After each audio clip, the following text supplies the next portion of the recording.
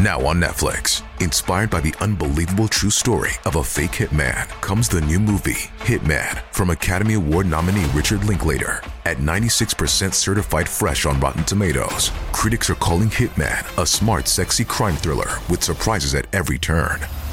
Starring Glenn Powell and Adria Arjona, Hitman. Now playing on Netflix and in select theaters. Rated R. We are cultivate. We are cultivate.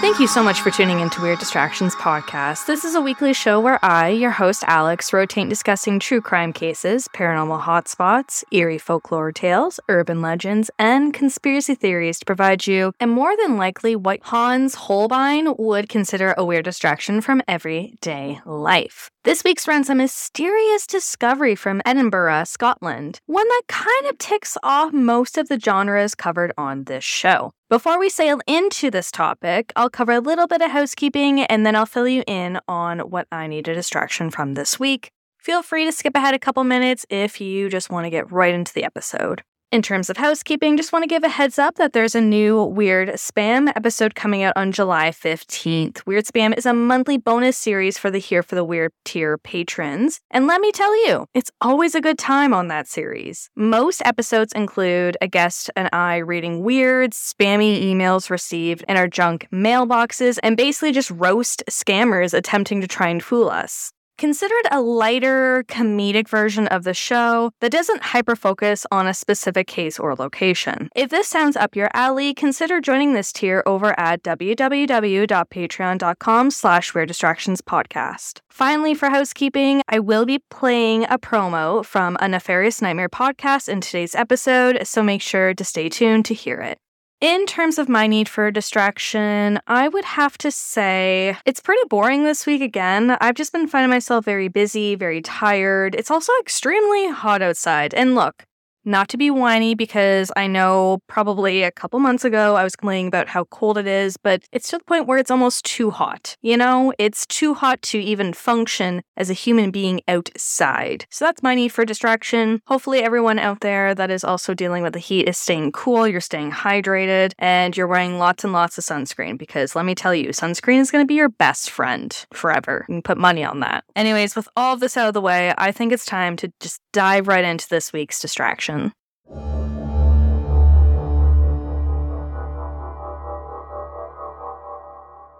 I'm really excited to be back discussing a Scottish-based distraction this week because it feels as if it's been so long since I covered one on the show. Scotland is still a country I would like to visit someday, and if anyone has any suggestions regarding where specifically to visit and what to do there or when to visit, my inbox is always open, especially if it's a haunted location, because it may just end up being discussed on this little podcast. But enough chit-chat, let's cut to the chase. This week, as the title of the episode states, I'm going to tackle the Edinburgh fairy coffins, also referred to as Edinburgh's miniature coffins or the Lilliputian coffins. Due to potential coarse language and other disturbing adult themes that could be discussed today, listener discretion is advised.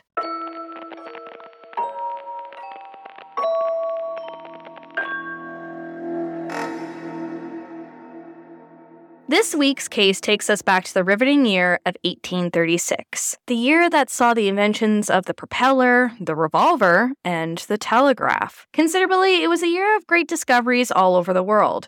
And Arthur's Seat near Edinburgh was also part of that. Now, Arthur's Seat is an ancient volcano which is the main peak of a group of hills in Edinburgh. It's just under 20 minutes away from the Edinburgh Castle for those that are trying to map it out in their head. This location has quite the folklore surrounding it, with one resource claiming it was possibly the site of King Arthur's fabled Camelot, which may be why it's named Arthur's Seat. Some resources have also stated it was once the home to the Celtic Vatadini tribe in 400 AD. But let's get back to 1836 though, and today's primary focus. The weird discovery I'm going to be hyper-focusing on today takes place specifically on June 25th of 1836 and involved a group of boys who apparently were roaming around the slopes of Arthur's Seat to hunt for rabbits. Accounts vary on how many boys specifically were in this so-called group. Some claim it was more or less to that number. Nonetheless, these unknown boys had their eyes and feet wandering throughout Arthur's Seat, hearts pitter-pattering with the hope that they will catch something. Before they knew it, they became captured by the intrigue of a secluded small cave on the northeast side of the hill. The cave was apparently hidden behind 3 to 7 pointed slabs of slate, with accounts varying, of course, and behind this contained 17 miniature coffins.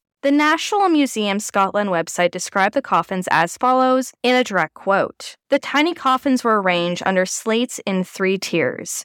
2 tiers of 8 and 1 solitary coffin on the top. Each coffin, only 95 millimeters in length, contained a little wooden figure carved and dressed in custom-made clothes that had been stitched and glued around them. End quote. Startled and probably confused, the boys more than likely gandered at their macabre discovery with quite the wonder. The tellings of this tale state that the boys reportedly informed their school headmaster, a man referred to as Mr. Ferguson, who just so happened to be a member of the local archaeological society. I'm not sure if Mr. Ferguson took the coffins right then and there, as there are some details of the tale I couldn't clarify in my research due to discrepancies. For example, the Hypnogoria website noted the following in a direct quote. Boys being boys, the careful processes and procedures of archaeology were roundly ignored, and instead they made sport with the mysterious little male figures. In other words, they probably decided to play football with the little miniature figures, and I'm sure there were some casualties in the mix. Regardless, by July 16th of that year, the story of the dubbed fairy coffins was hitting the newsstands. Locals began ogling at the latest unsolved mystery that would even have Robert Stack scratching his head. No one seemed to have an immediate answer as to what these coffins were, what they meant, and who put them there. The mystery of the coffins led many to want to get up close and personal with them to try and solve the mystery themselves, or just to show them off. Writer Susie Lennox noted on her website, My Macabre Road Trip, jeweler Robert Fraser was the first recipient of the coffins, with another resource claiming that our homeboy, Mr. Ferguson, gave the coffins to him. Robert supposedly did what many would probably do in that scenario. He put them on display in his own private museum, aka this has got to be like the OG spooky museum, so take that, Ed and Lorraine Warren. Robert reportedly had the coffins up until 1845, when they were auctioned off to private collectors for around £4 each. By 1901, a woman named Christina Cooper of Dumfriesshire gifted a set of 8 coffins to the National Museum of Scotland, where they continue to be held 122 years later. I'm assuming without any mention of them, the other 9 coffins have been lost to time, or to that silly football game those boys were playing with them originally. Despite this, since their discovery, many have speculated wildly over various theories as to their being.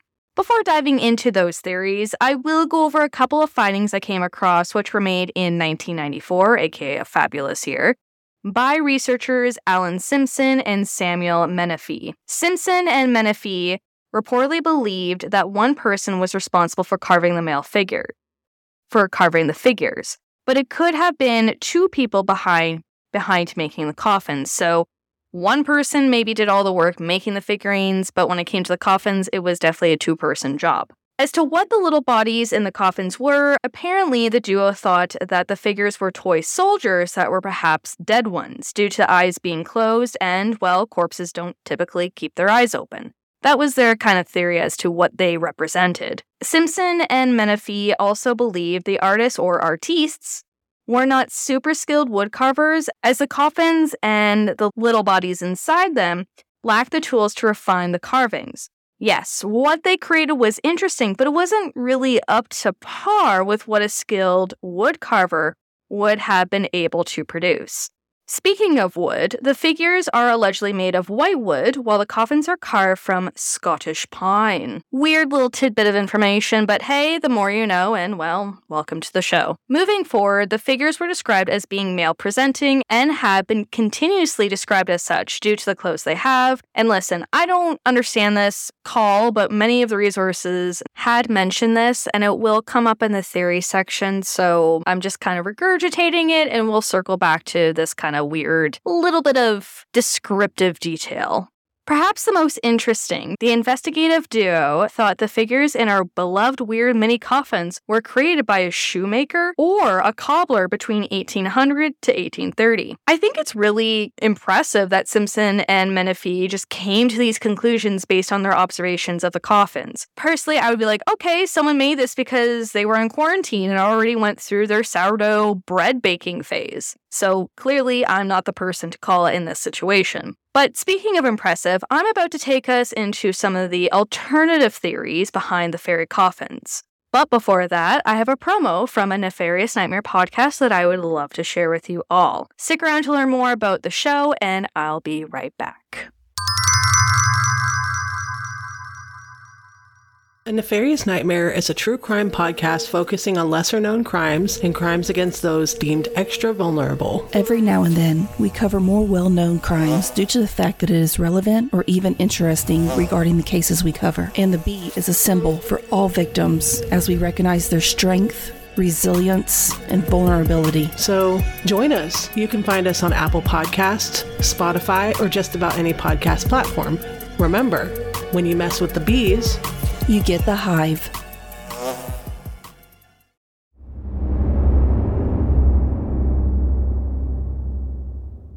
Welcome back. Hope you enjoyed hearing from a Nefarious Nightmare podcast, and I hope you're ready for some weird theories. As we know from previous episodes, with every mystery comes some kind of theory to try and rationalize it. Even if the theory isn't very rational to everyone, to someone out there, it is or it once was. When it comes to the miniature coffins, everyone wants to come to a conclusion as to who, what, when, where, and why. The first theory, to probably no surprise to anyone listening, involves witchcraft. Apparently, an old-timey article in The Scotsman noted the following in a direct quote taken from a Mental Floss article. Quote, "Our own opinion would be, had we not some years ago abjured witchcraft and demonology, that there are still some of the weird sisters hovering about Mushat's Carn or the Windy Gowl, who retain their ancient power to work the spells of death by attuning the likeness of those they wish to destroy." End quote.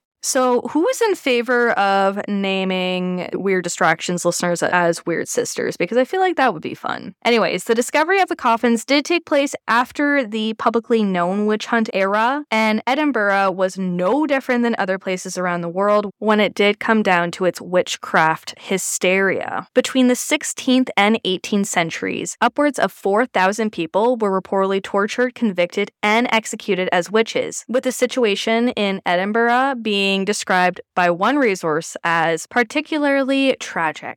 This is due to how alleged witches in Edinburgh were being dealt with, as there was a high number of accused folks being strangled and burnt at the stake on Edinburgh Castle's esplanade than anywhere else in the country. Their deaths were also made very public, which I feel like took place in many different places, but the fact that it was at the castle's esplanade was, I don't know, just a little darker than maybe other places. Correct me if I'm wrong. When it comes to the coffins, though, there have been no factual ties that any form of witchcraft has been connected to them. As spooky as they are, the witches, I don't think, have anything to do with it. Moving on to the next theory, it's definitely darker than the first, and involves two names that were mentioned the last time Weird Distractions chatted about Edinburgh. During the 19th century, our favorite Scottish city, like others across the globe, had developed an underground trading business that one resource described as thriving. This thriving trading business was the business of trading dead bodies, once an uncle, now a cadaver for a medical student. Two men involved in this business in Edinburgh were William Burke and William Hare, who we first met on the show back in episode 58 when former host Christy and I chatted about the Edinburgh vaults. For those who haven't heard that episode yet, which I don't really blame you, the audio in earlier episodes is a lot to digest, William Burke and William Hare were two serial killers active in Edinburgh between 1827 and 1828. The University of Edinburgh explained the pair's ill-doings further with the following quote from their website. Quote, "They famously sold their victims' bodies to Dr. Robert Knox, an influential lecturer in our anatomy department at the University of Edinburgh." So basically, Burke and Hare were kind of contributing to the school in a very macabre and very criminal way, and it only got worse as they carried on. Originally, Burke and Hare started their dealings by getting bodies through grave robbing, aka stealing bodies of people who were already dead. But then they turned it up a notch and began murdering people. Burke was eventually hanged for his part in the duo's crimes on January 28th of 1829, and Hare, well, no one really knows where Hare went. Part of me still wants to deep dive into this case as its own separate episode, but I'm not sure when and how, and maybe if it's just been done too many times before and doesn't need its own rendition on the podcast. But any feedback is appreciated. If you think I should, maybe just take the plunge and cover Burke and Hare on the show sometime. But you might be wondering, how do two serial killers have anything to do with the fairy coffins? First of all, the timing of when Menefee and Simpson believed the deposit of the fairy coffins into Arthur's Seat took place sometime between 1800 and 1830. Now, Burke died in 1829, but maybe Hare was responsible for leaving these little trinkets behind, or maybe they both did, who knows when, maybe before Burke's death. Another aha moment that happened for Menefee and Simpson was the number of coffins. Originally, there were 17 in total when they were found in the cave, which matches the number of Burke and Hare victims, including the first, who died of a natural death, as pointed out by a Mental Floss article. Some believe that Burke himself made the coffins, as their woodworking and 10 decorations suggest the hand of a shoemaker. And if you're like, okay, that's great, what did Burke do for work? Well, our boy Burke was a shoemaker until he started dabbling in the old murder business. But a big question remains. Why would Burke and Hare create these tiny coffins, and was it to weirdly represent their victims? It's about to get a little bit religion-y, so hang tight as I try to explain this side of the theory. One notion states that the creation of the coffins could be tied to Resurrection Day, which, in Christianity, represents the opportunity for eternal life. It's thought that Burke and Hare wanted to provide some kind of small dignity to the victims by means of having a, quote, complete body in order to resurrect on Resurrection Day. And direct quote by Menefee and Simpson, used from the Mental Floss website, quote, "It would not be unreasonable for some person or persons, in the absence of 17 dissected bodies, to wish to propitiate these dead, the majority of whom were murdered in atrocious circumstances by a form of burial to set their spirits at rest," end quote. It's not clear whether the resurrection bit has anything to actually do with the coffins, but I thought it was interesting and figured, you know what, I might as well mention it. But onwards to another weird addition to this theory. In December of 2014, a mysterious box was delivered to the National Museum of Scotland. It had no return address, it wasn't from Amazon, and inside was a detailed replica of one of the coffins found in 1836. Everything was the same, down to the itty-bitty details. From the writings of Alison Muir for the previously mentioned Mental Floss article, inside this box was a note included with the subject cryptically beginning with the Roman numerals representing the number 18. But that wasn't all, and to explain that, here's a direct quote from the museum's website, quote, "Attached was a label quoting the chilling climax of Robert Louis Stevenson's short story, The Body Snatcher, from 1884, which weaves elements of the Burke and Hare story into a chilling supernatural tale," end quote. This made the museum's staff, among others, think more heavily on the Burke and Hare theory even more, now with this kind of weird 18th edition being added to the mix. Despite this very interesting notion, with its weird streams flowing through each avenue of possibility rapidly, there are a couple of holes in the Burke and Hare theory. The first hole is something kind of mundane, but an argument to be made, and it's involving gender. As mentioned earlier, the little figures within our beloved fairy/miniature coffins have been described as looking like little men due to the clothes that are on the figures resembling men's clothing. Burke and Hare's victims were, reportedly, primarily women, so unless they just decide, heck it, no feminine clothes for you, it doesn't really match their victims to a T. On top of this, the figures all have been created with their eyes open, not closed like a corpse, which goes against the Burke and Hare theory because technically by the time that they would get to the students, their eyes would be closed and they would be practice on. Needless to say, the Burke and Hare theory has remained as such, just a theory. The third theory I wanted to highlight today comes from historian Jeff Nisbet, who, in 2018, noted he believed that the coffins had ties with the Radical War of 1820. Quick history lesson, the Radical Rising, or the Radical War of 1820, also known as the Scottish Insurrection of 1820, was a week of strikes and unrest in Scotland that culminated in the trial of a number of, quote, radicals for their crime of treason, according to the Scotland's People website. Jeff noted in his theory that the 17 coffins, the original 17, could have possibly symbolized the local members of this political movement and, more specifically, the, quote, flames of rebellion lit from the event. Jeff's theory has never been proven or disproven, so it continues to hang in the waters of possibility. Now, the final theory I wanted to mention today states that the miniature coffins are actually a memorial to deceased sailors. The Haunted Librarian website noted that a previous article in the Caledonian Mercury shared this theory way back when. And to be honest, on the outside looking in, it kind of sounds legit. However, this theory only holds water. See what I did there? If there was a single tragedy that claimed the lives of 17 sailors, which the Haunted Librarian noted no such incident has ever been discovered, documented, or tied to the coffins in Scottish history. Again, a theory that will continue hanging within the waters of possibility until proven fact or fiction. All of these theories have their own points, some stronger than others, and at the end of the day, as I'm recording this, we still don't have a clear-cut answer as to where these coffins came from, why they are the way they are, and what meaning do they have, if any. On that note, it's time to wrap up this week's distraction.